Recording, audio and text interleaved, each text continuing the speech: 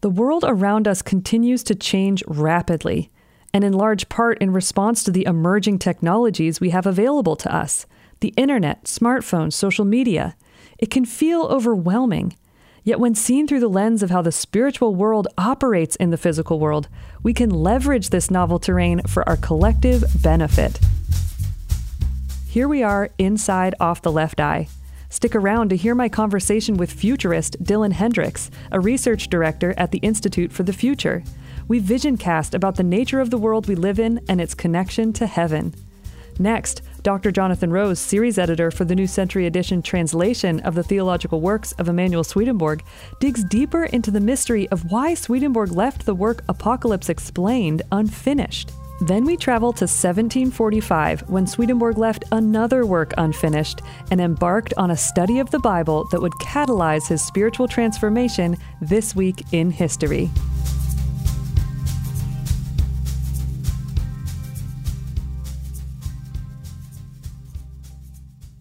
All right, this past week's topic on the Off the Left Eye YouTube channel was on how advanced technology originates in heaven. And that Swedenborg and Life show can be watched on the YouTube channel or listen to it as a podcast on the Swedenborg and Life podcast channel. And in this show, we explored how technology today actually reflects the various phenomena that Swedenborg observed happening in the spiritual world. And this is a super fun topic. And so today I actually have a special guest to discuss this subject with me further, and that's Dylan Hendricks. Hey, Dylan. Hi, Chelsea. Thanks for being here. Yeah, thanks for having me. Yeah, and so you are, correct me if I'm wrong, but a research director at the Institute for the Future. Yes. Or how would you describe your title? Is that right? Yeah, it depends who I'm talking to. A lot of the time I get described as like a futurist, but I describe myself as a research director because it sounds more like a normal human occupation. Oh, nice. Great. Yeah. And you do interesting things about thinking about the future and stuff. Well, that's why I'm happy to have you here. And it was, for people listening, it was great to get to reach out to you when we were working on this show, how advanced technology originates in heaven, because you not only work at the Institute for the Future and are a futurist, but you're someone who was raised with a Swedenborgian worldview. And so you kind of think about the nature of our world and the future, but also have within your, mindset, these ideas that Swedenborg wrote about the spiritual world and the nature of life and stuff. Yeah. And so I'd love to hear from you about how that knowledge, the spiritual world and everything influences your thoughts, particularly on the nature of how the world's technology is advancing so rapidly. Like, it just seems like we are in a world that is every day. I mean, there's new technologies coming out, it seems like. And I just wonder how the two fit together in your mind. Yeah, absolutely. Well, and thanks, so much for inviting me. I love thinking about these things. As you mentioned, I have had deep immersions in Swedenborgian theology, and I went to Bernathen College, have a degree in psychology and religion from there, and then I've spent a lot of time in the Bay Area. I now live in Austin, Texas, but really immersed in a lot of emerging technologies and thinking a lot about them. I have a lot of kind of media background as well, and so thinking about using these technologies in different ways. And but I think the big picture for me, what I really appreciate so much about the Swedenborgian works and what they provide in terms of this kind of world building material around how we think about the spiritual world as opposed to the natural world, and the way that we experience the natural world as opposed to the way that angels and spirits experience it in the spiritual world. I really appreciate how much it's also sort of not something that's discontinuous. Like in so many other theologies, it's not something where it's like, oh, when I get to heaven, then I'll experience it this way, but it's totally different. There's this real sense that you have a foot, sort of in both worlds throughout your life. And that a lot of our sort of psychological experience is really just sort of influx from the spiritual world. And so, I think a good place to start is just even thinking about how Swedenborg describes the way that time and space work in the spiritual world, and how, there's this idea that we experience time and space in these very sort of discrete, kind of predefined ways in the natural world that are there to kind of keep us on rails, to kind of keep us grounded in freedom so we don't fly off too far in one direction or another. Yes. In particular, you could even start with just thinking about how in the spiritual world it's described that when you are thinking about somebody, that they are close to you, right? And this is described as a huge contrast from the natural world, that in the natural world we're spatially distant, especially when Swedenborg was writing in the 18th century, that you have this sort of real constraints on people's movement. Most people don't get to experience much around maybe, a few dozen miles around from where they're born. And so the world is this kind of vast place with lots of people that people don't have access to. And that the spiritual world is described as this place where you are affiliated with people sort of geographically based off of your affection and your shared affections. And yeah, just even, I think that just the idea that you can sort of summon somebody in the spiritual world and they're present to you, there are so many ways in which that has become dramatically more true for our lived experience of the natural world just in our lifetimes, right? Yes. The internet in general and this ability to, like we are now, right? We're not physically in the same place at all.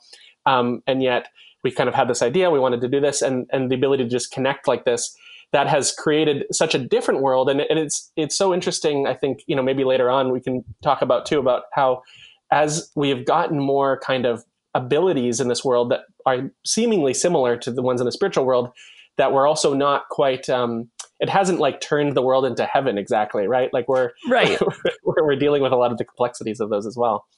Yeah, well, I think that's what I find so fascinating where you get to sit in your work, especially, is that so we were able to create this show, because of how the nature of how the spiritual world, how we have a foot in both worlds, like you were saying. So we can take what Swedenborg says about the way that representatives act in the spiritual world and then think about, oh, look how that reflects our technologies that we're having now. It's becoming, that's easy for us to see, but, Swedenborg was writing in the 1700s. And so, but then here you are as somebody who is navigating or keeping up to speed on a lot of the emerging technologies in our world. And yet there's still that nature of sort of free choice. Like just because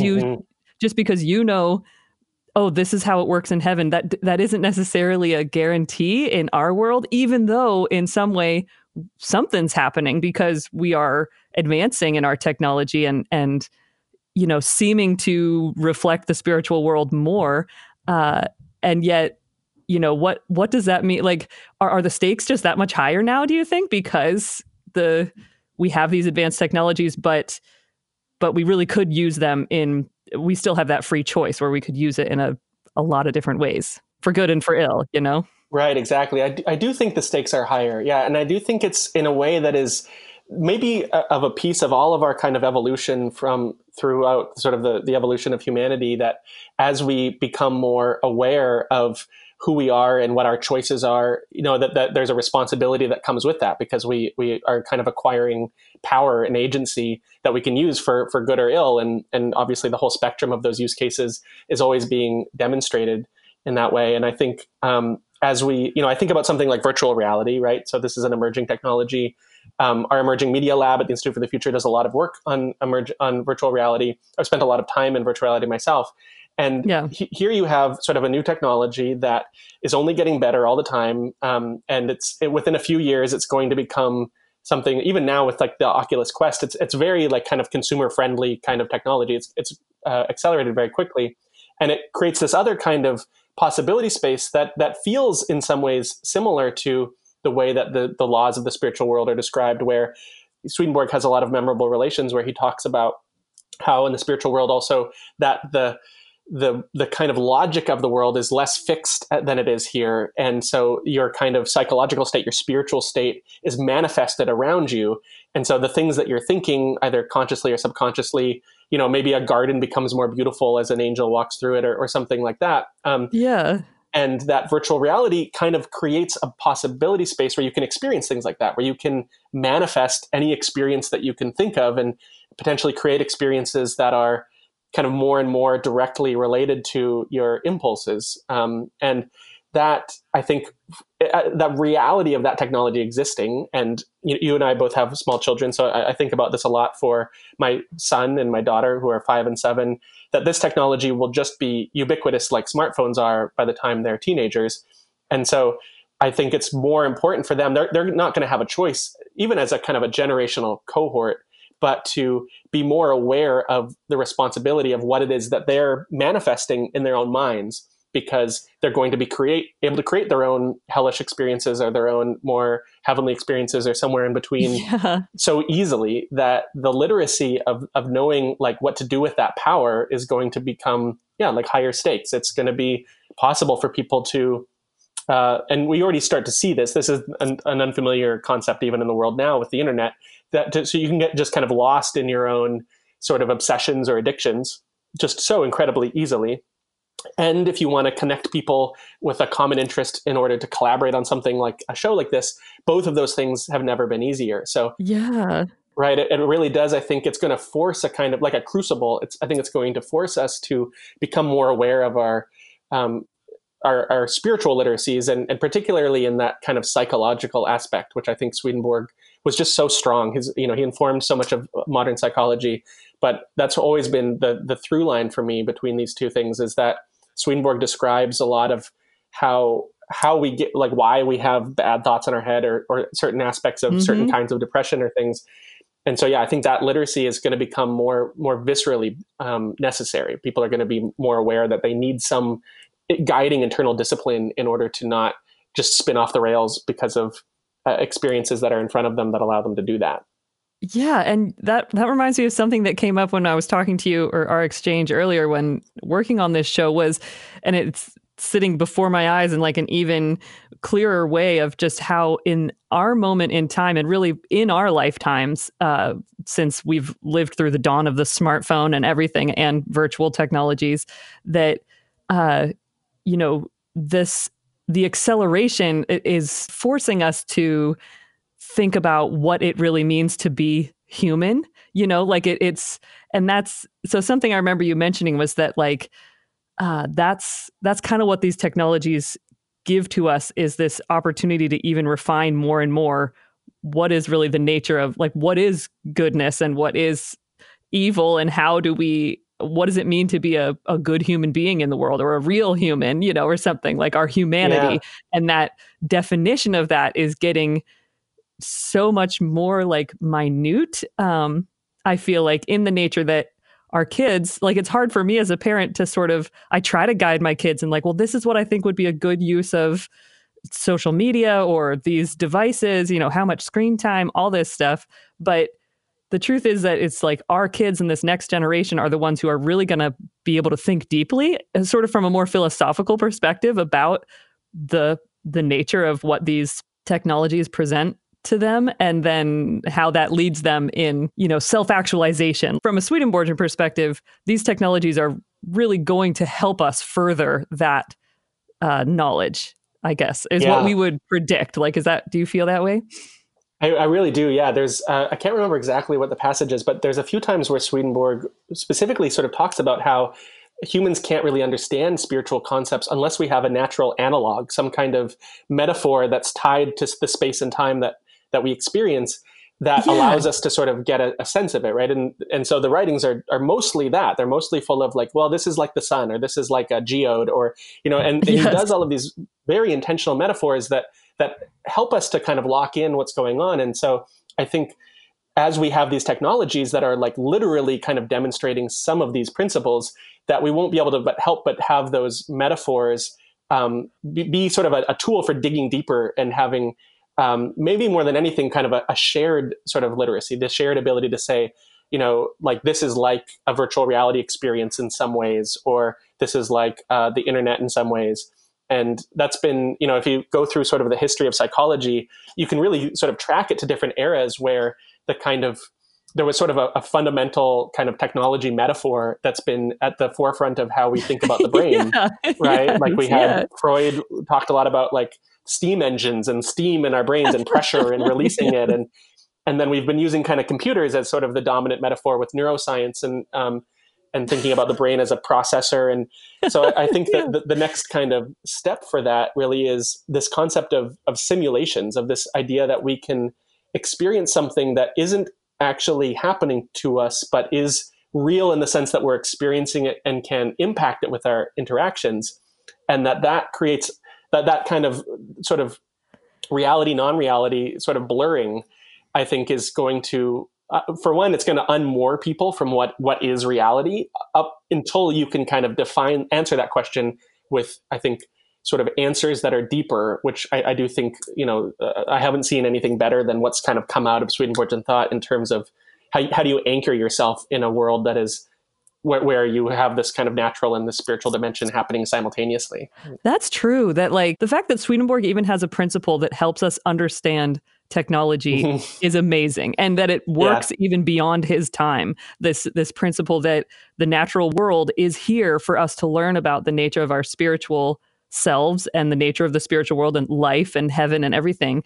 And so it would just be the natural like connection to that as we advance in our sciences, first of all, like our ability to probe the natural world, but then create technologies based on that advanced understanding of the world, is going to further our ability to understand the nature of spiritual life and heaven and God. If we think of this era that we're entering into of all these kind of technologies of our lifetime, I sometimes think of that as like the hyper-connected era, just sort of as a catch-all for these technologies that connect us to each other in these crazy new ways, these more direct and global ways that, like you say, it's totally sort of, it kind of forces us, I think, to not throw everything out, but to reassess all of our assumptions, because there's going to be nuanced ways in which most of the way that we even articulated our assumptions maybe isn't valid anymore, or never was, or just needs to adapt in some way.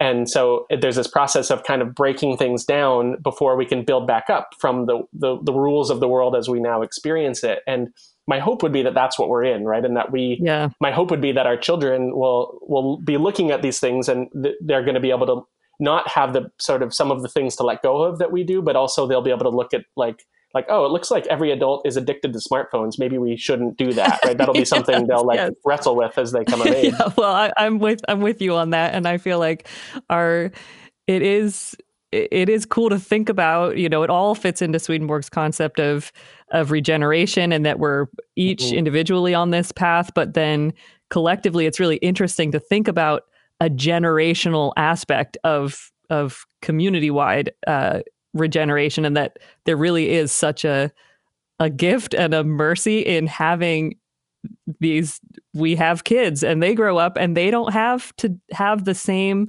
they have an easier time kind of sloughing off the stuff that felt more burdensome for the older generation, to let go of. They can sort of see more clearly, and that seems like an amazing gift that does leave me feeling pretty hopeful and optimistic about the whole world that we're living in and these rapidly advancing technologies. So thank you so much, Dylan, for vision casting with me this week. Yeah, my pleasure. It's important to do. I think the world needs vision casting right now, right? There is a lot of reckoning with the evils that we haven't addressed in our own society in our past. And so I think that even though that feels awful as it's happening, as it's described, that process feels awful in vastation or other parts of regeneration, that I'm hopeful that that's what it signifies, right? That we're flushing the toxins out so that we can have the possibility of regenerating. Yep. And it takes each one of us using our God-given sense of self to make those choices for ourselves, and then collectively we can change the world. So thanks so much. I want to say for everybody listening that this next week on the Off the Left Eye channel, we're going to be taking these concepts of correspondences and representations to the next level by exploring the spiritual link between the human brain and consciousness. So Dylan, you mentioned the way that our ideas about the brain is reflected. We used our most advanced technologies to think about our own brains. And so all of these ideas really come together when you dig into what Swedenborg says about the brain. So everybody, you can catch that when it premieres on Monday at 3 p.m. Eastern on the Off the Left Eye YouTube channel. And So yeah, thanks so much, Dylan, for this inspiring conversation.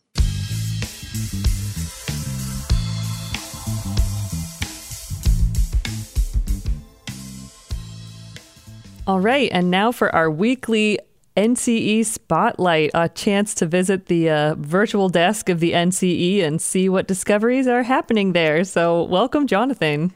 Thank you, Chelsea. It's fun to be here.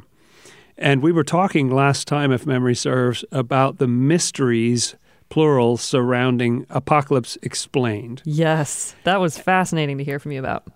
I had mentioned that I thought there were 9 of these, as far as my memory could recollect them, and I found some list in my notes of 9 mysteries. When I dug some more after our last episode, I found actually there were 15, and I don't know if that's the end of the list or not.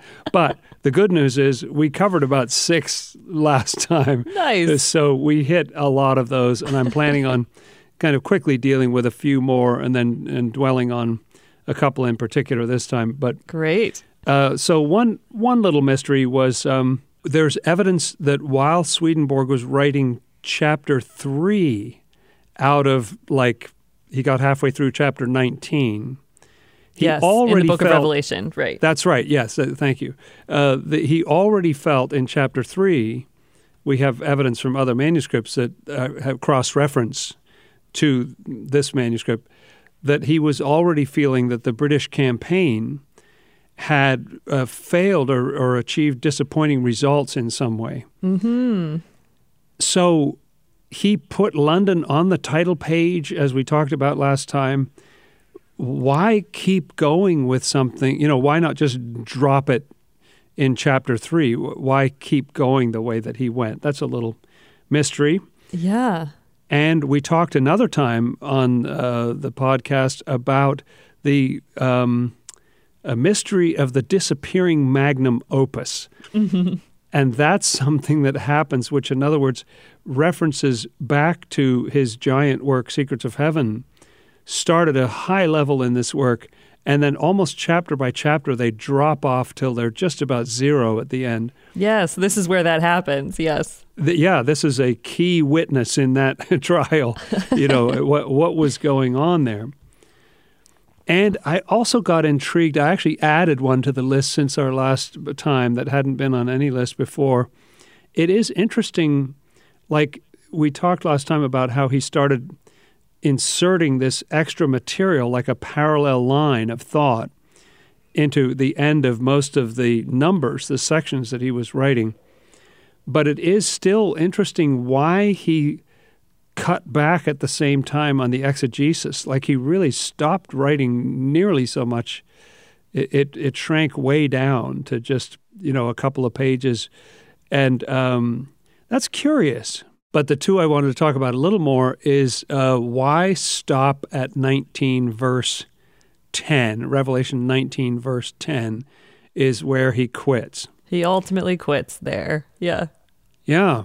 And never picks it up again. And so one theory about it that came to me when I was editing the shorter works of 1758 is that one of those shorter works in 1758 is called White Horse.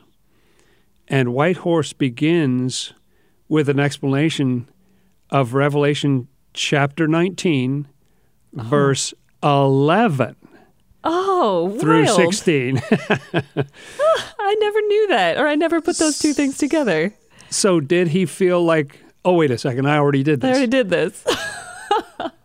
Because you may know at the end of Secrets of Heaven, when he got to material about the tabernacle that he'd already explained, he basically just stopped. He just said, I've already covered this. Yes. He's got a monstrous amount to do. It's not laziness on his part, but he's got a monstrous amount to do. Did he kind of have that feeling of, oh, hang on, I already did this, so I got up to that point where I, wrote about before? I don't know. It's intriguing. Interesting, yes. And the number one thing I wanted to talk about this time was that I think I may have mentioned last time that through the first 11 chapters of the fair copy, in other words, the nice clean version getting ready for the printer, every 8th page was blank. Right. So I think he must have left every 8th page blank as room to edit the work. Maybe he'd have enough experience with writing and publishing by now that he realized, hey, there's always a little bit of a rewrite. So if you think about how big each 7 pages worth of material had another 1/7, in other words, 14%, he could have rewritten. Right. Yeah. 14% is a pretty big edit. He could have done a lot of tweaking and rewriting of the work on all those 8th blank pages. And yet he did not. Why didn't he just edit? He'd put all that work into it. Why not just edit it, tweak it, or forget about the 8th page being blank? He could totally have just, paper was expensive, but grab some more paper and, keep writing and tweak it from there. Why start from scratch, which is what he did when he did Revelation Unveiled, or traditionally titled Apocalypse Revealed, the published work? Right. That's shorter. Why start over again? He was obviously looking at these manuscripts when he wrote Apocalypse Revealed. You can tell because he'll use the same scriptures in the same sequence, and he's leaning on it as raw material, but his explanations are quite different. And so it makes me think that there must have been more than a 14% problem of some kind. I don't mean to express it negatively. Right. But he had some new vision, some new direction he wanted to go in, and that just kind of tweaking what was already there, it was more than a tweak.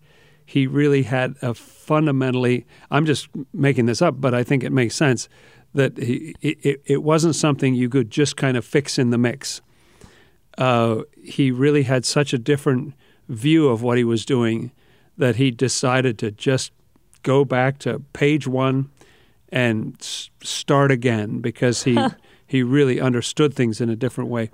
I think Reverend Dr. Jim Lawrence is going to get into this in his introduction to Revelation Unveiled. That's, I think, several years out from publication yet.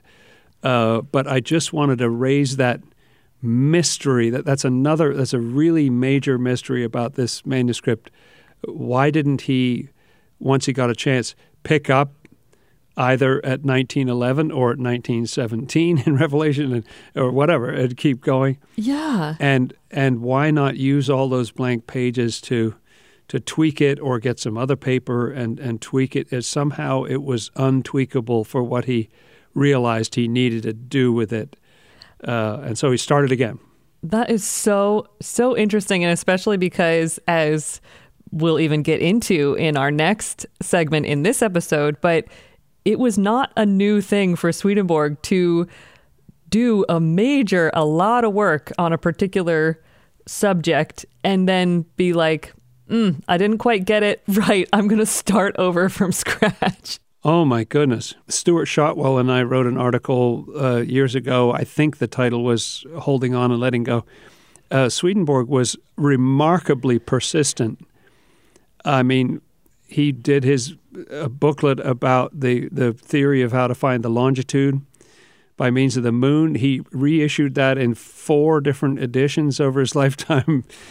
He was very persistent when it was time to be persistent. But when it was time to cut and run, he would just bolt.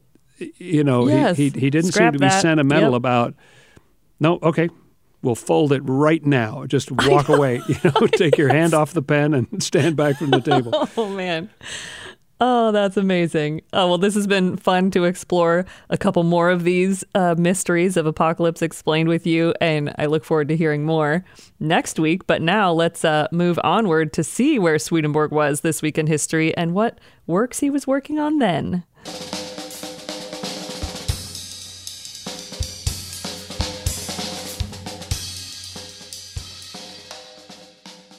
Okay, so this week we are going back to 1745, this week in history. And at this time in November of 1745, Swedenborg is doing one of these things that we were just mentioning in the last segment, where he is transitioning from one work that touches on the story of creation, drops that, and starts a new work, starting fresh, this study of Genesis and beyond.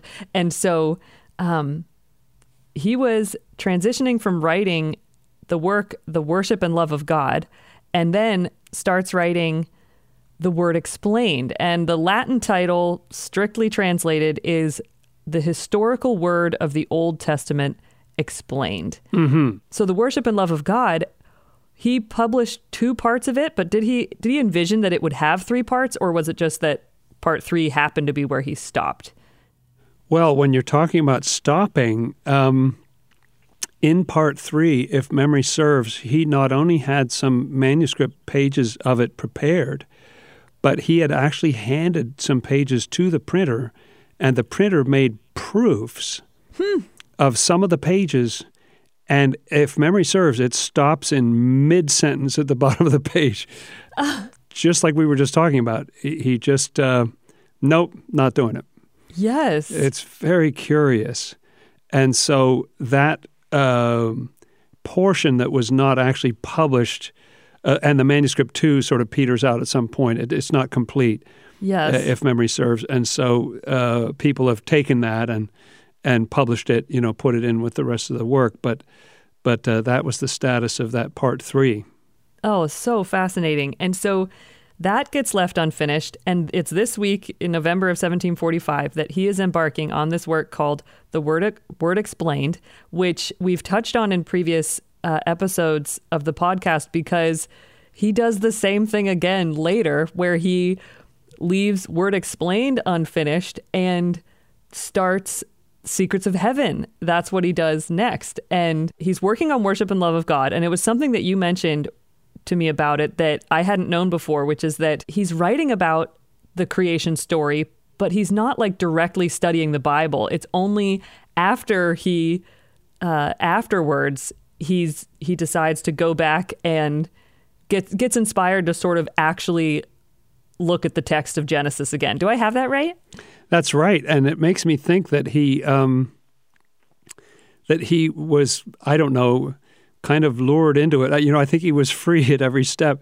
Sure. But Worship and Love of God has a lot of some science and philosophy and kind of blue sky thinking about creation. And so it uses figures like Adam and, Eve, the Garden of Eden, things like that. But he's not quoting Scripture or expounding it. Right.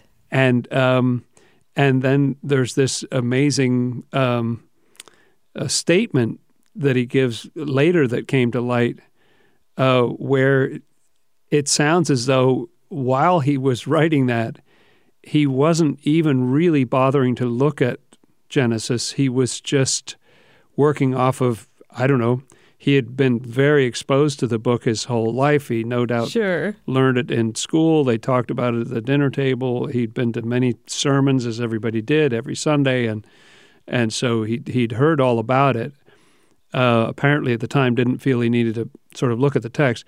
But after the first 2 parts were in print, it seems that he went back and checked what he had written against what Genesis actually says. And so I'm interested in how, okay, you write what you think first, and then I'll just entice you to go look at the text. And so he takes a look, and he's amazed at the agreement. He's really kind of pleasantly surprised that actually it worked out better than he thought. And that somehow inspires him to like, oh, I want to dig into this more. And he starts writing the Word Explained. And it kind of takes this major detour where it's when he's doing this study of the Bible in Word Explained that his spiritual experiences start really reaching new heights, and he starts indenting his paragraphs, and it's the beginning of spiritual experiences and what would become that manuscript, because he keeps having to like, oh wait, hang on, just when I was studying this part of the Bible, these spiritual things started happening to me that I have to record. And there seems to have been some thought in his mind about publication, because in some of those indented paragraphs he'll say, when it comes time to print, see whether I should keep this material in here or not. Right. Interestingly, and I was hardly aware of this, but there's actually a stepping stone that came between Worship and Love of God and Word Explained, which is called The History of Creation. And in this little work, he goes through the first 3 chapters of Genesis and even includes a statement looking back on Worship and Love of God. And this is where he says that he was amazed at the agreement. And he sort of looks through in this manuscript, let's look at the first 3 chapters and see how I did. And he just writes some things about it. And that seems to be a stepping stone to, okay, let's start again. And I've really got to dig into this. This is interesting. And I think he got drawn into Scripture sort of through this kind of science and philosophy door. Yes. Of writing about creation, but then being drawn into, and all the while he's having these spiritual experiences, as you say. Which like I forgot to mention, but it is these fascinating little turning points because he was writing. He left a different work unfinished, which was The Soul's Domain, and he stops that, and he actually gets inspired in a dream, the title of Worship and Love of God. And it's this shift from leaving that more scientific, philosophical work, and then Worship and Love of God is this turn into much more of a theological domain, which then directs him to the text of the Bible itself, where he does this little study in the history of creation, and then launches into Word Explained. So they really are these stepping stones. It seems like the spiritual world is taking over his life. And